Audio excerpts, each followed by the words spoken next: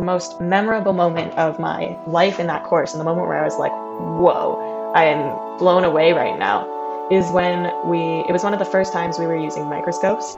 One of the reasons that I got involved in science is back in high school science class. My teacher really encouraged us to do our own projects and kind of go beyond just learning from the textbook. And I had found this experiment called the elephant's toothpaste. So when people ask me, what was the one event that inspired you to go into physics? That's a really, really difficult question for me to answer, because there wasn't just one particular event that inspired me. I've always had a love for maths and for sciences and for truth and for asking why. What we had in class was this sample of pond water, and what we were looking for and what we were learning about was single cellular organisms like protists and like little amoebas. Basically, it's a reaction between hydrogen peroxide and what's called a catalyst, which speeds up the rate of reactions. And so I wanted to try this reaction, and it creates a big foam, and it's super cool. And in high school, I remember actually hating physics. Like I hated the way that it was taught. But I remember going home and asking the questions of, why does this happen? Why is this chemical thing like this? Why does light behave like this? Why do electrons behave like this?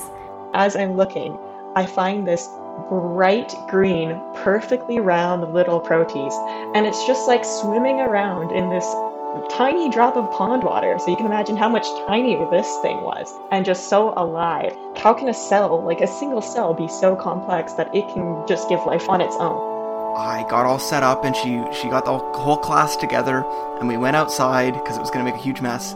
And one of my friends started playing some like thematic music. I don't know, I think it was Rocky or something. And I mixed the two things together, and nothing happened. And it kind of fizzled a little bit and didn't do anything. And we're all standing out there in kind of like the damp, cold air. And my friend was like, "Is that it?"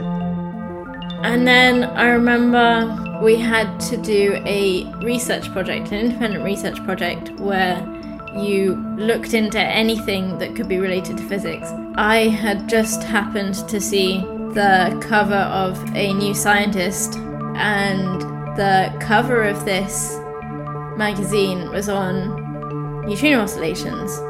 This single cell is living, and it's doing a really good job of it. So that's kind of like when I fell in love with using a microscope. I fell in love with cells.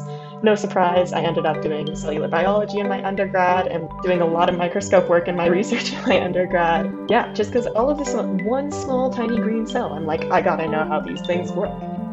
2 years ago, while doing my graduate studies, I got to do the experiment again, except this time I got to use concentrated hydrogen peroxide, not stuff from the pharmacy, and I used potassium iodide as the catalyst, which is a much better catalyst than yeast. When you mix those two together with a little bit of soap in as well, it creates a huge elephant's toothpaste explosion.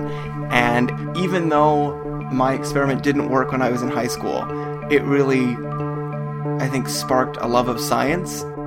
When I was 18 and doing this research project and being so fascinated by how much you could know.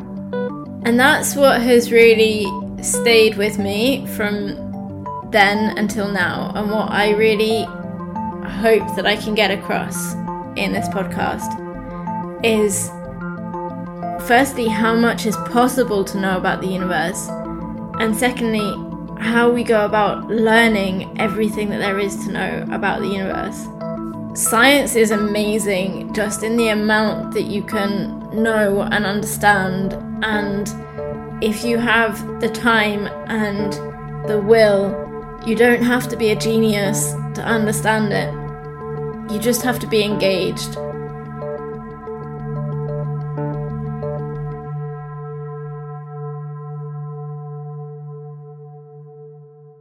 Four friends, 3 time zones, 2 continents, and 1 podcast. This is Not Yet a Doctor. My name is Beth. I'm a particle physicist at Sapienza University of Rome. My name is Sienna, and I am a neuroscientist at McGill University in Montreal. And I'm Alistair, an analytical chemist at Queen's University in Kingston, Canada, because Kingston isn't as well known as Montreal and Rome. We mustn't forget Ellison, our friend and music creator extraordinaire. Each episode, published every 2 weeks or so, is a new deep dive into a topic from biology, physics, or chemistry. So join us as we teach each other about remarkable scientific discoveries in our respective fields. We hope you enjoy and you learn something new.